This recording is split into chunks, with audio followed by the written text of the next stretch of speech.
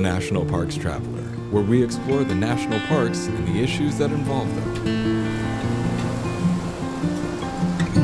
Everglades National Park very easily can be viewed as the poster child for invasive species across the national park system. It's infested with non-native Burmese pythons. Argentine black and white tegus are making inroads. There's invasive vegetation like melaleuca and Brazilian pepper, and non-native fish are making their way into the park's ecosystems. This is Kurt Repenchek, your host at National Parks Traveler. I recently had a chance to sit down with Pedro Ramos, Superintendent of Everglades National Park, to discuss the battles against these invasive species and also to look ahead to the park's 75th birthday this fall. In a minute, we'll return with that conversation. The Everglades Foundation, the only organization whose sole mission is to restore and protect America's Everglades. Learn more at evergladesfoundation.org. Acadia National Park is one of the 10 most popular national parks in the United States. It is also one of the smallest and most vulnerable. That is why Friends of Acadia exists. Friends of Acadia is an independent organization of passionate people, inspiring those who love this magnificent park to make a real and lasting difference for Acadia. You can make a difference at friendsofacadia.org. The Yosemite Conservancy helps visitors connect with Yosemite through adventures, volunteering, and the arts. It's the only nonprofit dedicated to supporting Yosemite National Park and funds grants to improve trails, restore habitat, protect wildlife, and inspire the next generation of nature lovers. Learn more at yosemite.org. Wild Tribute is lifestyle apparel founded for our parks and public lands. We donate 4% of our proceeds to support America's most wild and historic places. This is our Wild Tribute. Together, we can and will make a difference for the parks. You can learn more at wildtribute.com. The Blue Ridge Parkway Foundation is the primary nonprofit fundraising partner for the Blue Ridge Parkway.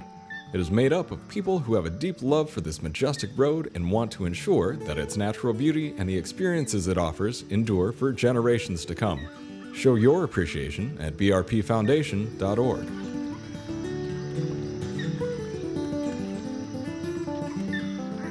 Hi, Kurt Repenchek with National Parks Traveler. We're down in South Florida, Everglades National Park. I've come down to see my friend Pedro Ramos, the Superintendent of Everglades National Park. And there's quite a few topics to talk about. Everglades could be considered the poster child for invasive species in the national park system. They've got Burmese pythons, they've got tegus, they've got lionfish, melaleuca, Brazilian pepper. It just keeps going on and on and on. But it's also the 75th anniversary of Everglades National Park, and so we're going to try and touch on those things with the superintendent. Pedro, thanks for making time for us. Welcome to Everglades National Park. It's great to have you here. It's great to be here. I mean, it's just largest wilderness area east of the Mississippi. You've got incredible expanses of wilderness, and the native wildlife and flora and fauna is just amazing. It really is an amazing place, you know, and every time that I think about it, to have that kind of mass of landscape right in the middle of 8 or 10 million people down here in South Florida, and also so exposed to international travelers that may be coming in to visit our country. It really is a special place to be in. Yeah, and you've got so many issues to deal with. I don't know how you do it. I mean, you know, we mentioned invasive species, and we're going to get into that in a little bit. And you got the birthday celebration, of course, which is a fun time.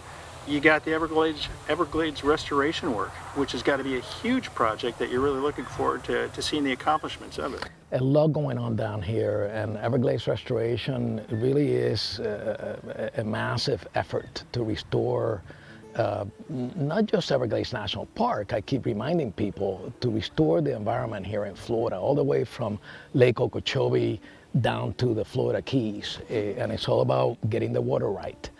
But you talk about all of the other things that are also happening down here, and somebody asked me yesterday, what's the best part about being a superintendent and working in the National Park Service? And I can honestly answer that question by saying that you just never know what's going to come through the door from one day to another. Sure. And that just makes these jobs very, very fun to have. It's got to be daunting at the same time, though, no? It is daunting, but you know, you think about the workforce that we have. We keep talking about Diversity is an important thing that we need to work on as an agency. We need to become more diverse in our agency. But when you think of diversity from the perspective of the types of work that we do in this agency, we must be the most diverse employer in federal service. We have people doing science, to people doing fire and law enforcement and carpentry. I don't think that you can find another employer in federal government that is as diverse from the perspective of the job offerings as the National Park System. Yeah, I would agree. I mean, I always refer to all the ologies that you guys shepherd. I mean, oh yeah, you have to go to college to learn all of them. Yeah. Literally. Pretty much. But, you know, invasive species, a few years back you and I had a conversation. The Burmese python was at the top of the chart, or at least, you know, publicly, in terms of invasive species in Everglades National Park. They're wiping out the small mammals. On top of the Burmese python, you're seeing some other reptilian species, the tegu and some others. You've got the melaleuca and the Brazilian pepper vegetation that are creating problems. How is the park dealing with them? How's the park changing because of them? Yeah, and I thank you for asking and being aware about the fact that it's not just these reptiles that are getting all the attention. Those big snakes, I think, are giving us the opportunity to speak about exotic invasions in general. The exotic plants here in Everglades National Park and in South Florida in general, other parts of the country as well, are also a problem of great concern to us. I think this was the perfect storm, Kurt. This was the perfect storm. It's a system that we're not restoring it just because, right? It's a system that we altered. We altered severely. We kept these wetlands dry from the water that they need in order to function properly. And that just set the stage perfectly well for this invasions of both animals and plants to occur over the years. It hasn't happened overnight. This has been happening over the past several decades, and unfortunately we have species like the Burmese python that it is so established in this environment that our scientists are telling us that it is very unlikely that we would ever be able to eradicate them. That sort of thing in an environment like the Everglades has a deep impact in how it functions overall. So, you know, people ask me, what are the types of things that keep you up at night? And, you know, clearly the safety of my employees and making sure that our visitors are having a good time and enjoying the park when they come and visit are important things. But think about it. We are investing billions of dollars with a B to restore America's Everglades. We're not going to do it for a whole bunch of weeds and animals that don't belong here to begin with. That would not be mission accomplished as far as I'm concerned. So the goal is to bring back the water and allow Mother Nature to do its thing and heal. The expectation is that while we know that perhaps we'll never rid ourselves of these big snakes and perhaps other critters that are already establishing themselves down here, we know that we can give Mother Nature a chance, in this case, Everglades ecosystem, a chance to heal and restore itself, and maybe fend off and maybe help us do the job of at least controlling this problem as best as we can. Right. I've heard some other Park Service personnel talk about, you know, we may not be able to completely eradicate, but maybe we can get it down to a manageable level. And the best thing that we can do in order to achieve that is give the resource itself the resiliency that it hasn't had in this case for about 100 years. Yeah. And that's a long time. Bring that resiliency back so that it can defend itself in a way with a little bit of help from us. And we saw a little bit about that. We saw a little bit about that when we went down to the Hole in the Donut. And Jonathan Taylor, amazing project. Jonathan Taylor took us out there, and once upon a time you used to have 6,500 acres of Brazilian pepper. No more. No more. I think there's 250 or 350 acres left. And what was amazing to me was by restoring the habitat, like you said, you're giving nature a chance to fight back, and some of the natural recolonization of some of the vegetation down there has been phenomenal. So, you know, it is amazing. It clearly, our actions can have deep impacts on the natural landscapes around us. We've learned that time over time again, and there are a lot of examples. Everglades National Park and what we've done here over the years to get it to this place where we're at right now is a good example to talk about, but there are many. I think that we have all learned and maybe have even been surprised time and time again by how quickly nature responds when we are kind to it. And that's the lesson that we're trying to get out there. When we are sharing this story with the American people and also international visitors that come to experience this place, we try to take the positive approach in telling the story.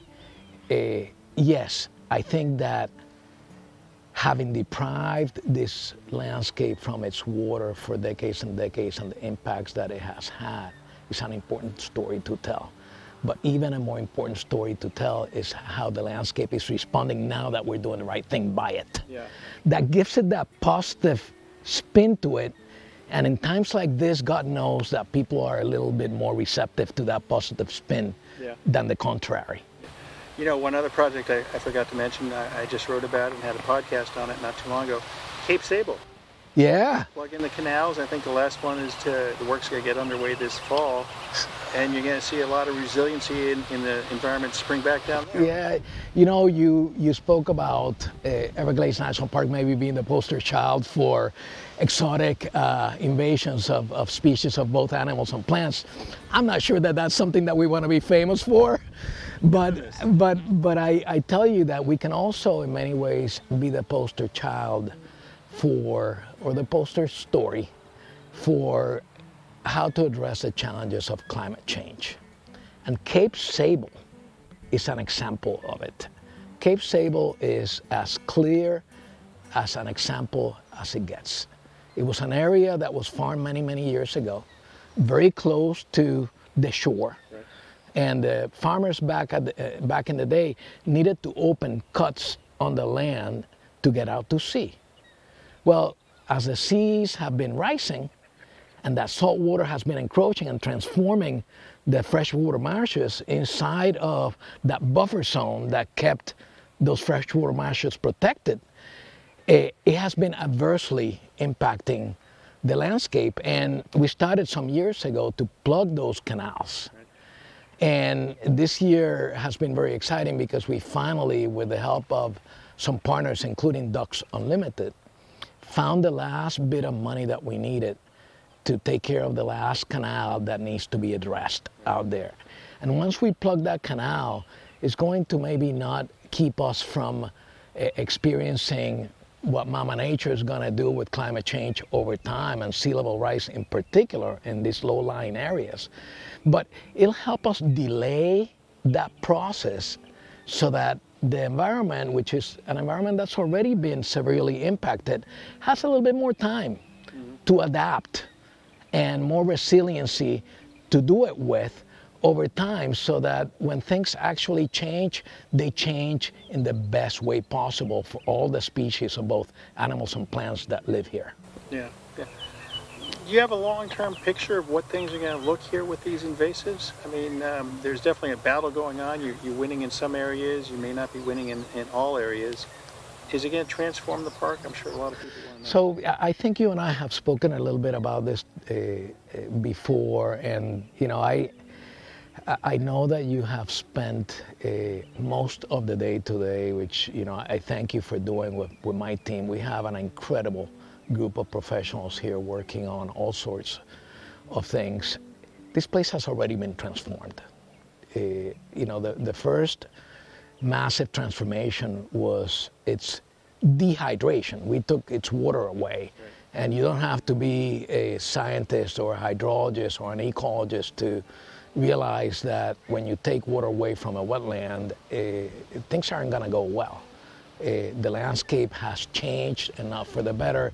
That has made us more vulnerable to exotic invasions. We spoke about that. And so we also have spoken about the fact that when you bring the water back, Mama Nature responds really well. It will remain to be seen in terms of how well, after spending the billions of dollars that we're spending to restore the Everglades, and after spending the kinds of efforts that we are making to protect the landscape against the current invasions and future invasions, the story remains to be told in terms of where is it exactly that we're going to land. I think it is naive to think that we will land in the same place that we were. Sure. You know, we shouldn't even be in the business of trying to hold that line, because we live in an evolving environment, and that is part of the function of nature. But we're not going to get stuck. We're not going to stop doing our job because we don't know exactly where we're going to land. We know that we're going to land as a result of our efforts in a much better place than where we are today. And that's what we owe that future generation that we keep talking about, that we're borrowing these places from, that we're going to hand off at some point in time. Yeah. You know, I think one of the most exciting projects going on right now is the restoration, the lifting up of the Tamiami Trail, to let that water, that sheet of water, flow down more naturally as it used to do. Yeah. And I bet you the researchers just lined up to see what transformation that brings to Everglades National Park. Yeah. So, you know, we are implementing the very last project to completely, essentially make the Tamiami Trail invisible to water flow. Yeah. You know, that's the goal of all of these millions and billions of dollars that we are doing, removing the obstruction so that the flow of water get back into Everglades National Park. That is a project that cannot be understated in terms of the benefits to the park. We are already seeing the benefits of all of the other work that we've done up and down the trail. And the most impressive, mind-blowing awe moment that we have all had down here was several years ago when we had our first experience with these massive rookeries of birds that we haven't seen in 80 years, Kurt. Right. And so I remember running up to my scientists and asking them, you know, tell me please, this is as a result of all of the work that we're doing and the fact that we're doing right by the environment. Can we document that? And, you know, their answer was, well, it's going to take a little bit of effort and science for us to be able to really make that link. And I said to them, I'm not going to wait that long, because I know that it's got to be. Again, you do right by Mother Nature, and Mother Nature responds to those actions. And we have seen birds like we haven't seen, like I said, in nearly a century down here. Yeah. And I like to think that just like the birds are coming back, hopefully the exotics won't feel as comfortable as they have over the past several decades once we start bringing those water levels up. Right. Because think about it, those exotic species of animals didn't get here 20 years ago when we started documenting the invasions. They've been around a long time, even before then. Mm-hmm. And I'm sure that they were getting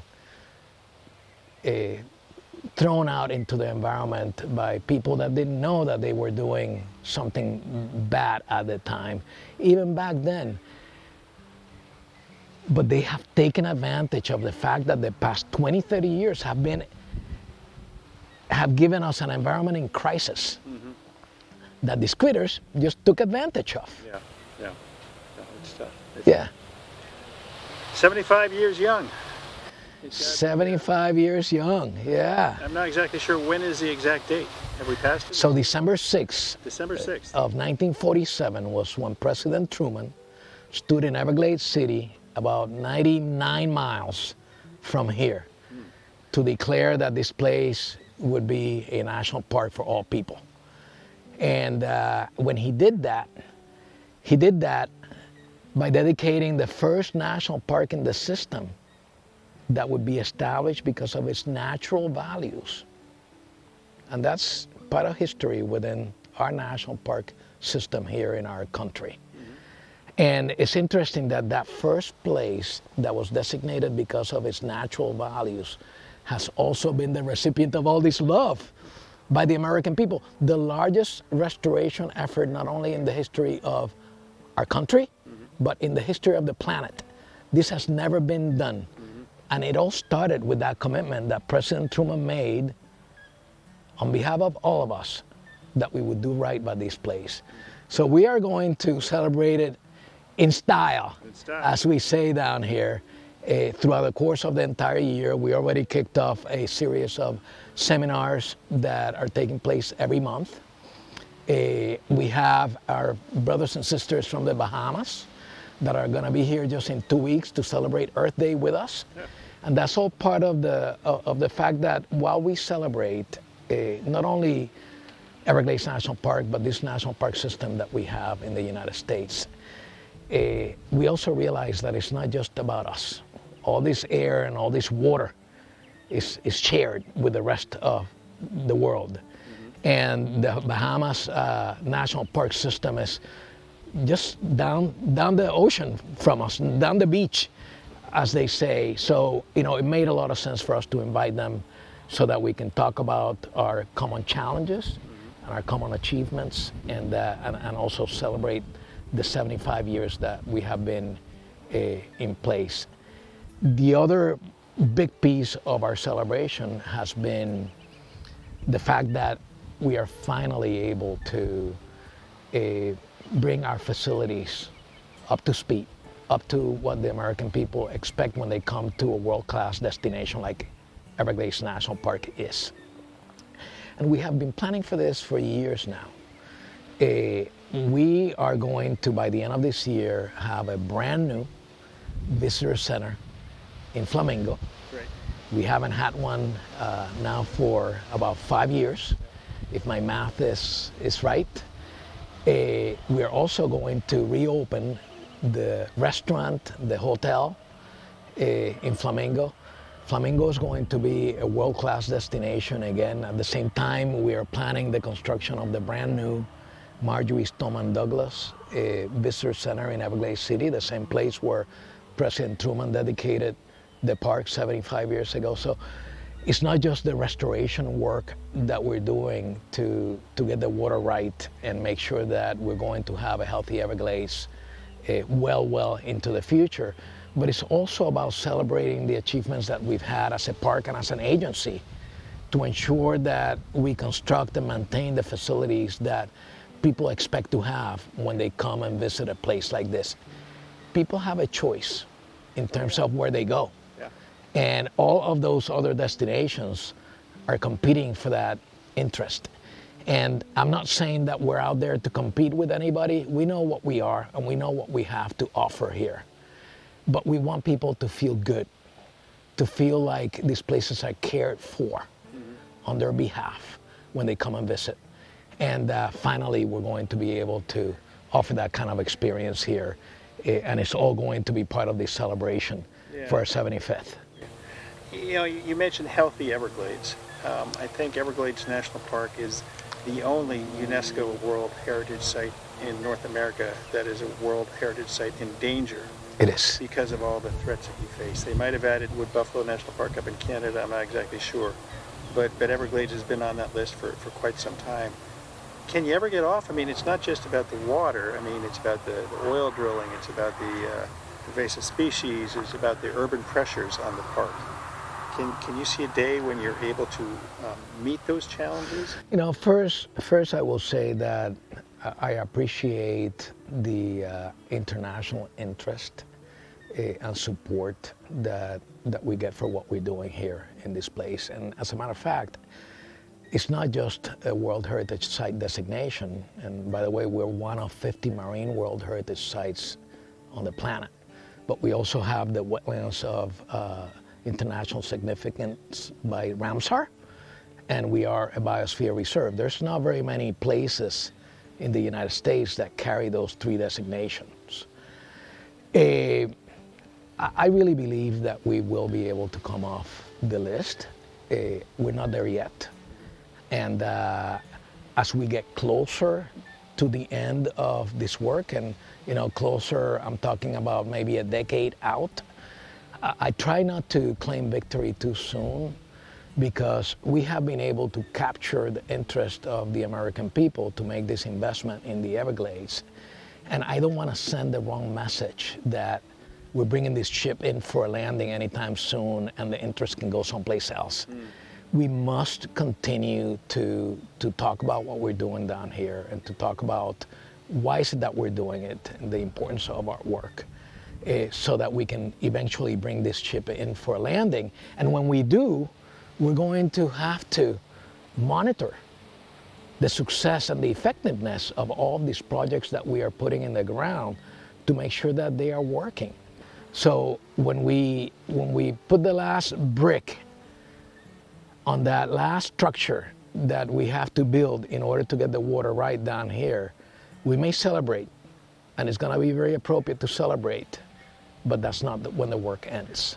We're going to have to see this place really come back and blossom in the way that we expect it to blossom, and show how it's once again resilient to withstand whatever it is that climate change is going to do. Because as we know, we're not going to stop climate change, but we sure can work really, really hard to make these places and the facilities that we're building within them more resilient to the changes that are inevitably coming our way. Well, Pedro, thanks so much for your time today. Please let me know when to come back for the birthday cake. Well, you came 2 years ago. This is a good record, and I expect you to come here on December 6th. Right. You're going to have an invitation personally from me. All right, we'll see you about that. Thank you, sir. Thank you. That's our show for this week. We hope you enjoyed it. Next week, we'll invite you to tap your feet to the music as Lynn Riddick shares the stories of two bands whose monikers and tunes are inspired by the national parks. For The Traveler, this is Kurt Repenchek. See you in the parks. Washington State is graced with 3 spectacular national parks, each different and special in their own unique ways. As the official nonprofit partner and the only philanthropic organization dedicated exclusively to supporting these parks through charitable contributions, Washington's National Park Fund has a mission to raise private support to deepen everyone's love for, understanding of, and experiences in Mount Rainier, North Cascades, and Olympic National Parks. Share your passion for these parks at WNPF.org. Whether it be strategy, business planning, change management, board development, executive search, or diversity planning, Potrero Group is here to help. They mix a depth of experience in the parks and land space with the breadth of best practices from other industries. For more information or to schedule a preliminary conversation, go to potrerogroup.com. P-O-T-R-E-R-O group.com. The Grand Teton National Park Foundation is a private, nonprofit organization that supports projects that protect and enhance Grand Teton National Park's cultural, historic, and natural resources. By funding initiatives that go beyond what the National Park Service could accomplish on its own, Foundation donors improve the visitor experience and provide benefits to the National Park System for decades to come. See their successes at gtnpf.org. Interior Federal Credit Union is pleased to offer members up to $500 in closing costs with a new home equity line of credit. Now is a great time to apply for a rate of 3.25% APR before they jump up. Take advantage of low rates and a great deal at interiorfcu.org. Membership is required, equal housing lender. Full of stunning photography and thought-provoking reads, Smoky's Life is a biannual magazine produced by Great Smoky Mountains Association. Members receive it free of charge each spring and fall, and it is available for purchase in retail stores throughout Great Smoky Mountains National Park and online at smokiesinformation.org. The composers and musicians at Orange Tree Productions have created a unique collection known as the National Park Series. that has grown to include more than 30 CD titles. Composed against the backdrop of a park's sounds of nature, these musical scores will connect you with these beautiful places and take you there, at least in your mind. This collection is the #1 selling national park audio series in the world and provides the background music for National Parks Travelers podcasts. Visit them at orangetreeproductions.com. Editing and production work for the National Parks Traveler podcast is done by Splitbeard Productions. You can learn more about us at splitbeardproductions.com. National Parks Traveler is a 501c3 nonprofit media organization that provides daily editorial coverage of national parks and protected areas. Traveler's coverage is made possible by reader and listener donations. Visit nationalparkstraveler.org.